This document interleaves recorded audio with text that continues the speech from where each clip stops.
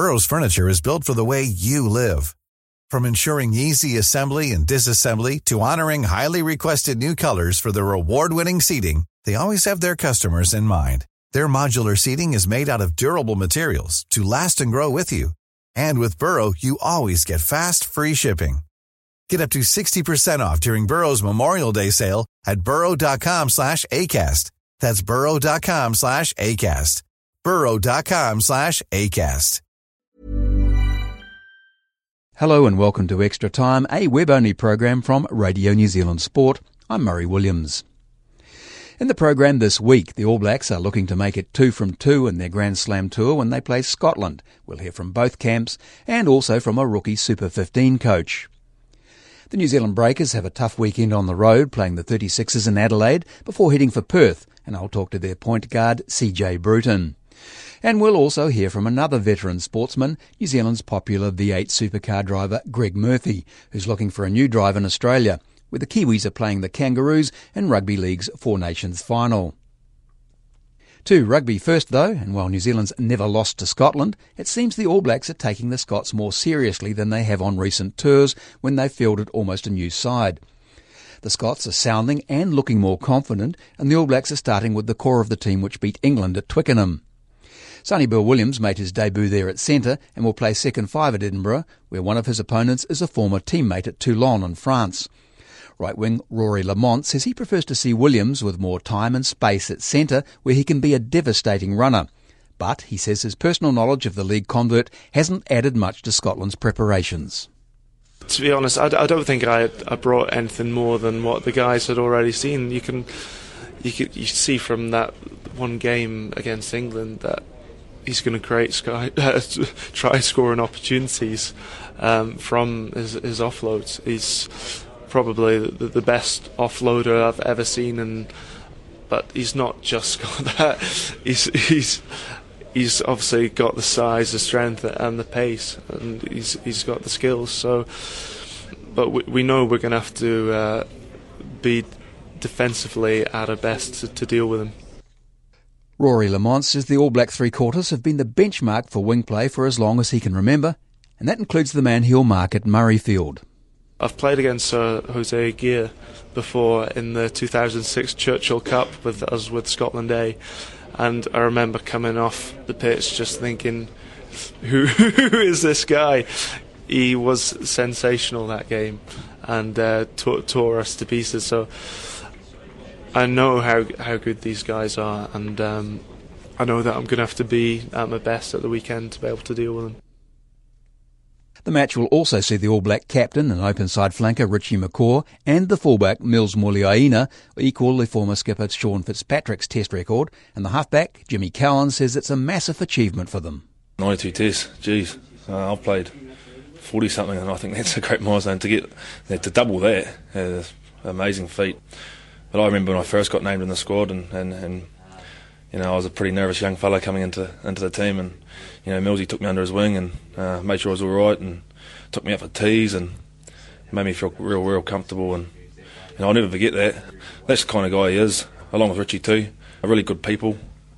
A lot of stuff you guys don't see is what they do around the team in an off-field sense. Very caring guys and make it a very family environment. So I can't speak more highly of the both of them, and I hope they go well on Saturday. That's Jimmy Cowan, the closest the Scots have come in 27 tests against the All Blacks, 2 draws, scoreless in 1964 and 25 all, also at Murrayfield in 1983. This is Extra Time, a web-only program from Radio New Zealand Sport. And still with rugby, the Super 15 squads have been named, with their rosters rising to 32 players for the expanded competition, which will feature a new top 6 finals format. The Highlanders have again brought in the most new players, with 9 Super Rugby novices and 13 from outside the Otago Southland region. The Blues and Chiefs appear the most settled, with 2 and 4 newcomers respectively, while the Crusaders and Hurricanes each have 7. The Hurricanes' new coach, Mark Hammett, takes over a super side for the first time, and he's the youngest and least experienced of the coaches. He served his coaching apprenticeship with the Crusaders, though, and told Richard Wayne he hasn't moved north to have the Hurricanes blown away in the playoffs again. I want to win it, But quite simply is you need to think about your performances week by week, and that's really all you can do, because the other things that actually get you to that position where you actually get to contest for finals footy, and so yes, we want to get to that end spot, but we need to work back and go, what's going to get us there, and there's a lot of planning that's had to go into that. There's obviously 16 more games, but then it's only 3 more games than what we've had. We've got an extra bye, so that's good. We've got a bye 3rd round and 14th round. We've got an Africa trip early April, and so all of those are exciting, but the new features within the competition, I suppose you probably have to do a bit more clumping or perhaps theming within the season, to get through it. There's obviously World Cup year, so there's going to be challenges around looking after our All Blacks. We've committed to probably give them 2 weeks out, but then that means we've still got them for 14 of the 16 weeks. So I think it's a really positive thing, and as it is, that's normally how you look after those blokes anyway, so I don't see it affecting our competition at all. I think that's going to be nothing really different from what's been. And I thought on the local derby thing with the new fixture list, playing home and away against the local teams in the what they call conferences, how do you think that'll work out?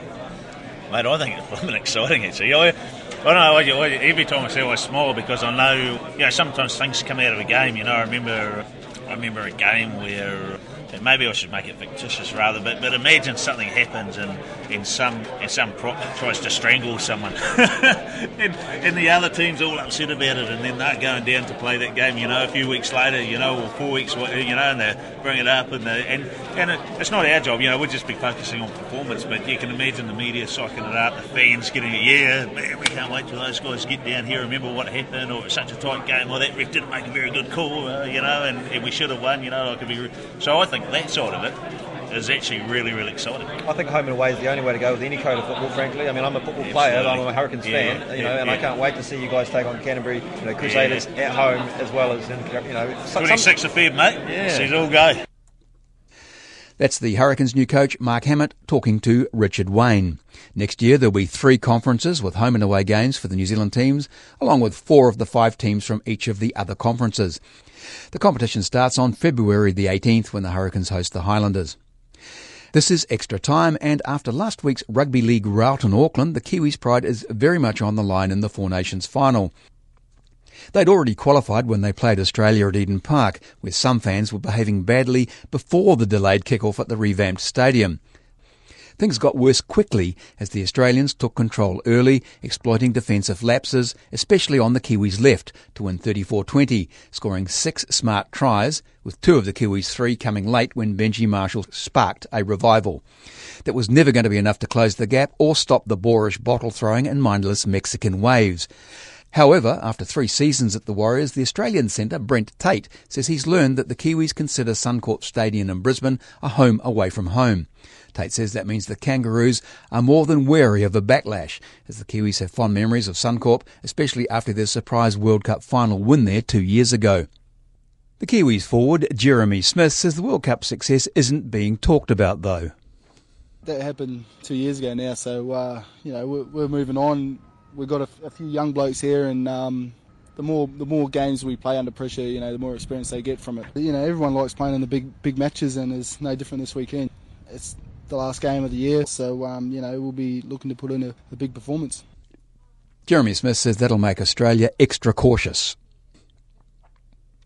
To basketball now, and the New Zealand Breakers have started the Australian League season with 4 wins in a row, a first for the club, and 10 in a row when last season's late run of 6 wins is counted.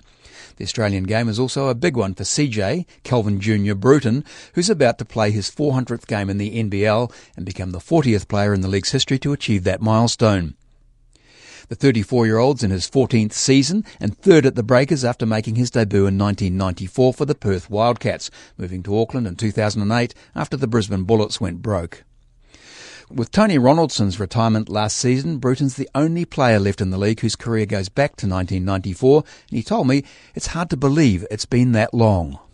It's been fun. I've had a lot of ups and a lot of downs, as you do in sports, but I've matured through all this and seen a lot of players come and go, and I've got a lot of respect for some of the guys that I've played with and played against over the time. Some have been Hall of Famers, some haven't, but again, I've learnt the most special bond is, with your teammates, and obviously competing and trying to be successful and be the best you can be every day. And 400 games seems a lot, but I think travelling around the world and playing against the best players in the world, it's just been an honour. Any particular moments that stand out, or is it just too many? I think obviously my first game, playing for the Wildcats.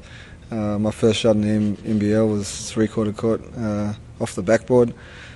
Something I always remember. I think hitting my first couple shots and playing my first few minutes, getting my first start, stepping my game up to being most improved player, to playing on struggling teams, to just compete to make the playoffs and going through the grind.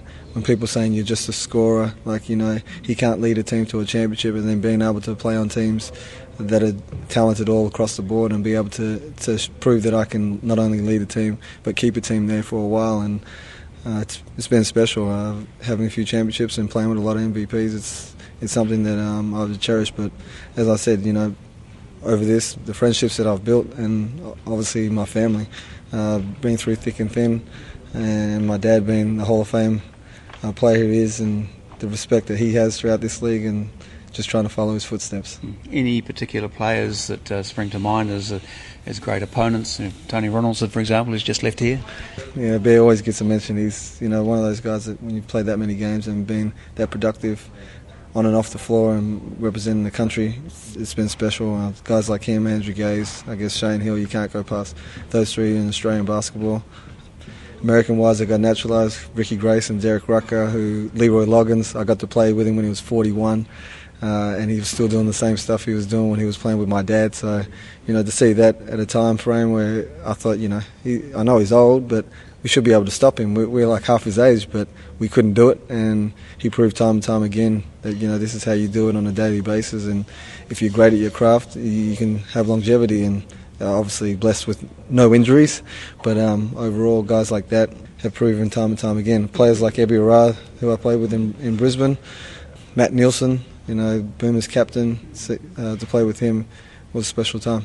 I remember Ebi Ara having a really big game here a couple of years ago. So. Yes, he's had a few big games against the Breakers, and obviously I was on the other side of that too, so I was quite happy with the win and the way that he played and our team, but he's in the league of his own. I think there's probably D-Mac, another guy who's finished on a championship.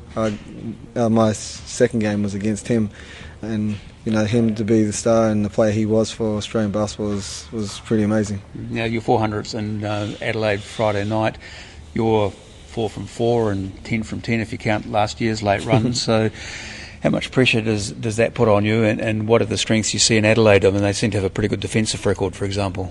They got a great team. They've put in place a great coach, great staff, and obviously trying to draw fans back there is important. They have a pretty good home record, and obviously what's happened in the past is the past, but hey, they're a force to be reckoned with every time you walk into that building. And like most teams, when you're at home, you feel a lot more comfortable than you do on the road.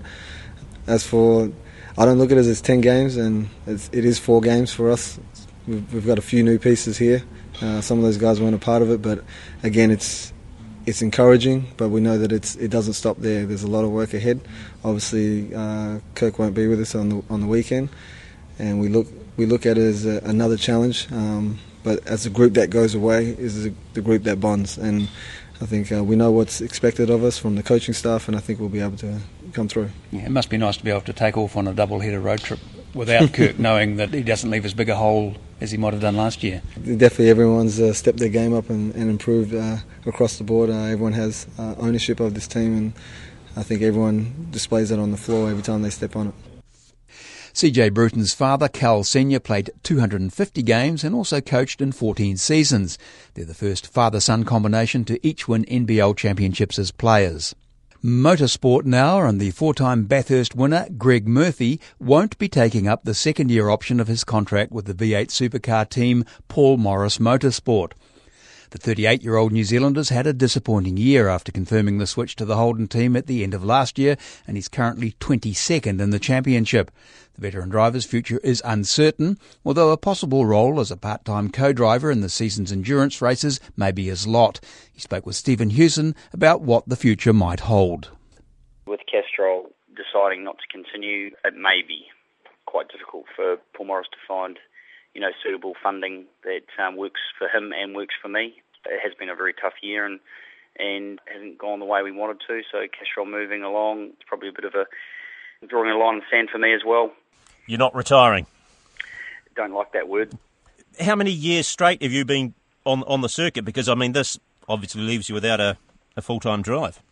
Yeah, at the moment it does. There's not much available out there, and in respect of good drives that I'd be comfortable being in. So we just have to weigh up what happens in the next few weeks. And it is getting a lot tougher in the championship, a lot tougher. And you've got to be in the right seat with all the pieces of the puzzle, which I thought we had at the beginning of this year. Clearly that didn't play out the way we'd planned.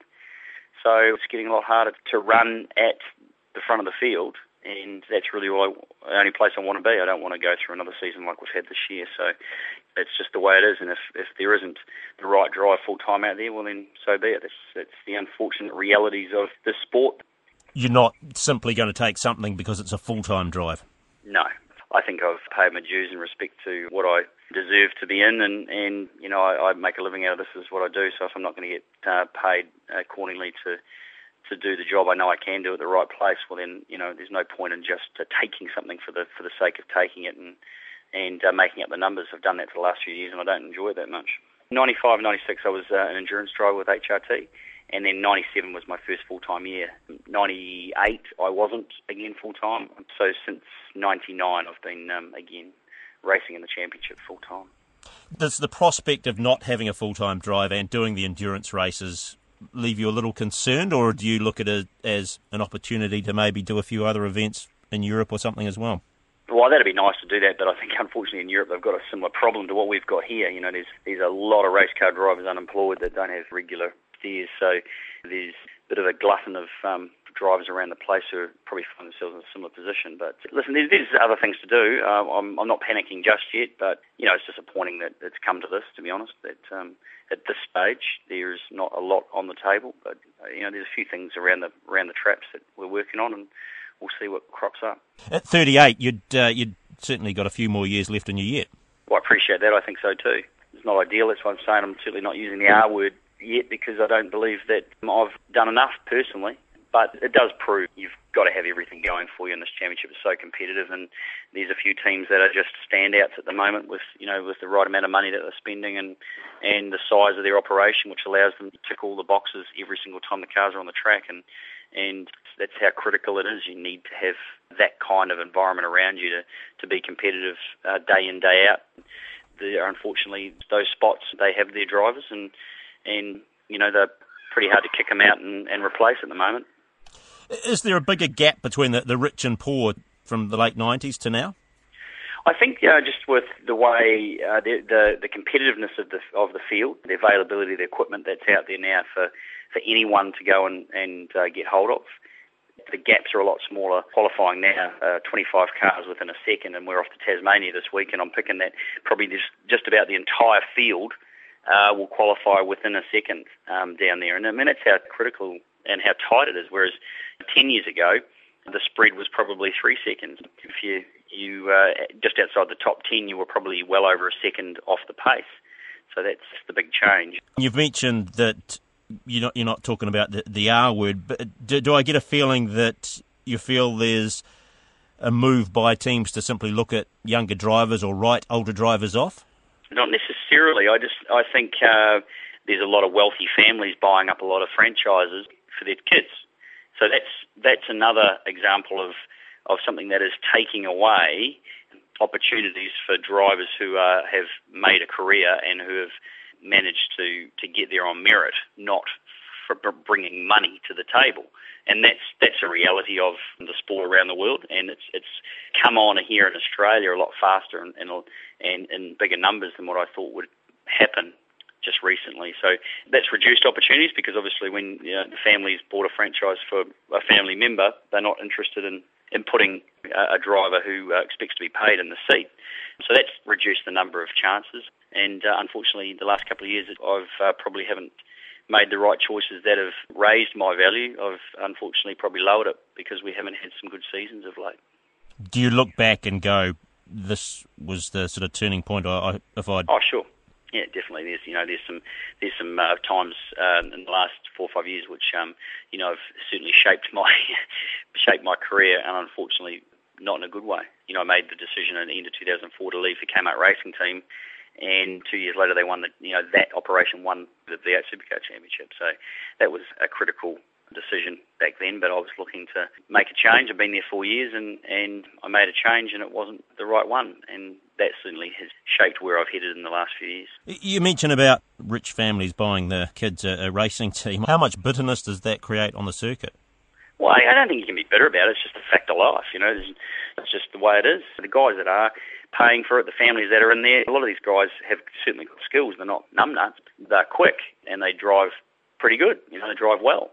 But they weren't going to get picked on their merits. They've had to buy their way in to get the drives. Over time, when they get experience, they do a good job.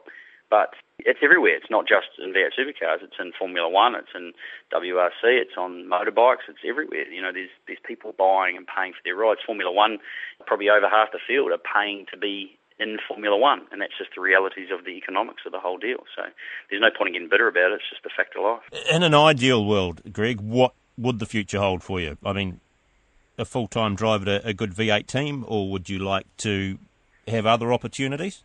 Presumably Formula One's beyond the realms now. Yeah. Listen, I'd love to go back to Le Mans and do some sports car racing. I think I did that a long, long time ago. It was a fabulous race, and I'd also like to do ones like the 24 Hours of Daytona and stuff like that. But so there's a lot of drivers who are very experienced at those events that are probably going to get precedence over someone like me. But those are things that I'd maybe look at doing and try to chase for sure. And there's other things to get involved in. My dad's race team here, Greg Murphy Racing, is hopefully going to grow for next year, and if it does that, there's probably a bit of work to do there if I'm not full time, and also I'd like to spend some more time in New Zealand doing some stuff over there with the New Zealand Racing Series, and also just continuing a lot of the work that I've been doing with Motor Trade Association and road safety and for young people, all that kind of stuff. So there's lots of things to do. If I'm not full time, it'll give me some more time to concentrate on some of that stuff. But at this stage, as I say, we'll just sit tight and see how things pan out. Stephen Hewson talking to Greg Murphy, and since they mentioned Formula One, for the first time in 60 years, 4 drivers are still in contention for the championship in the final Grand Prix early Monday morning in Abu Dhabi. The permutations are complicated, with Ferrari's Fernando Alonso leading Mark Webber by 8 points, and the other Red Bull driver, Sebastian Vettel, by 15, and McLaren's Lewis Hamilton by 24, with 25 points available for the win. A top 2 finish will be enough for Alonso to win a third championship, but Red Bull, who've already won the Constructors' title, have the quickest cars and should front the grid after qualifying. Red Bull's also said there'll be no so-called team orders, and if Alonso's down the field, it'll be all on between Webber and Vettel. Lewis Hamilton's only chance is to win. Hope Alonso gets no points. Webber finishes no higher than 6th and Vettel no higher than 3rd. So not much hope there of another British win after Jenson Button's last year. That's the show for this week. Feedback's welcome via sport@radionz.co.nz. You can get the latest sports news anytime on our website. Well, we'll be back with the next web-only Extra Time show next week. I'm Murray Williams. Bye for now. Hi, this is Craig Robinson from Ways to Win, and support for this podcast comes from Invesco QQQ, the official ETF of the NCAA. The future isn't scary. Not realizing its potential, however, could be. Just like on the recruiting trail, I've seen potential come in many forms as a coach. Learn more at Invesco.com/QQQ. Let's rethink possibility. Invesco Distributors, Inc.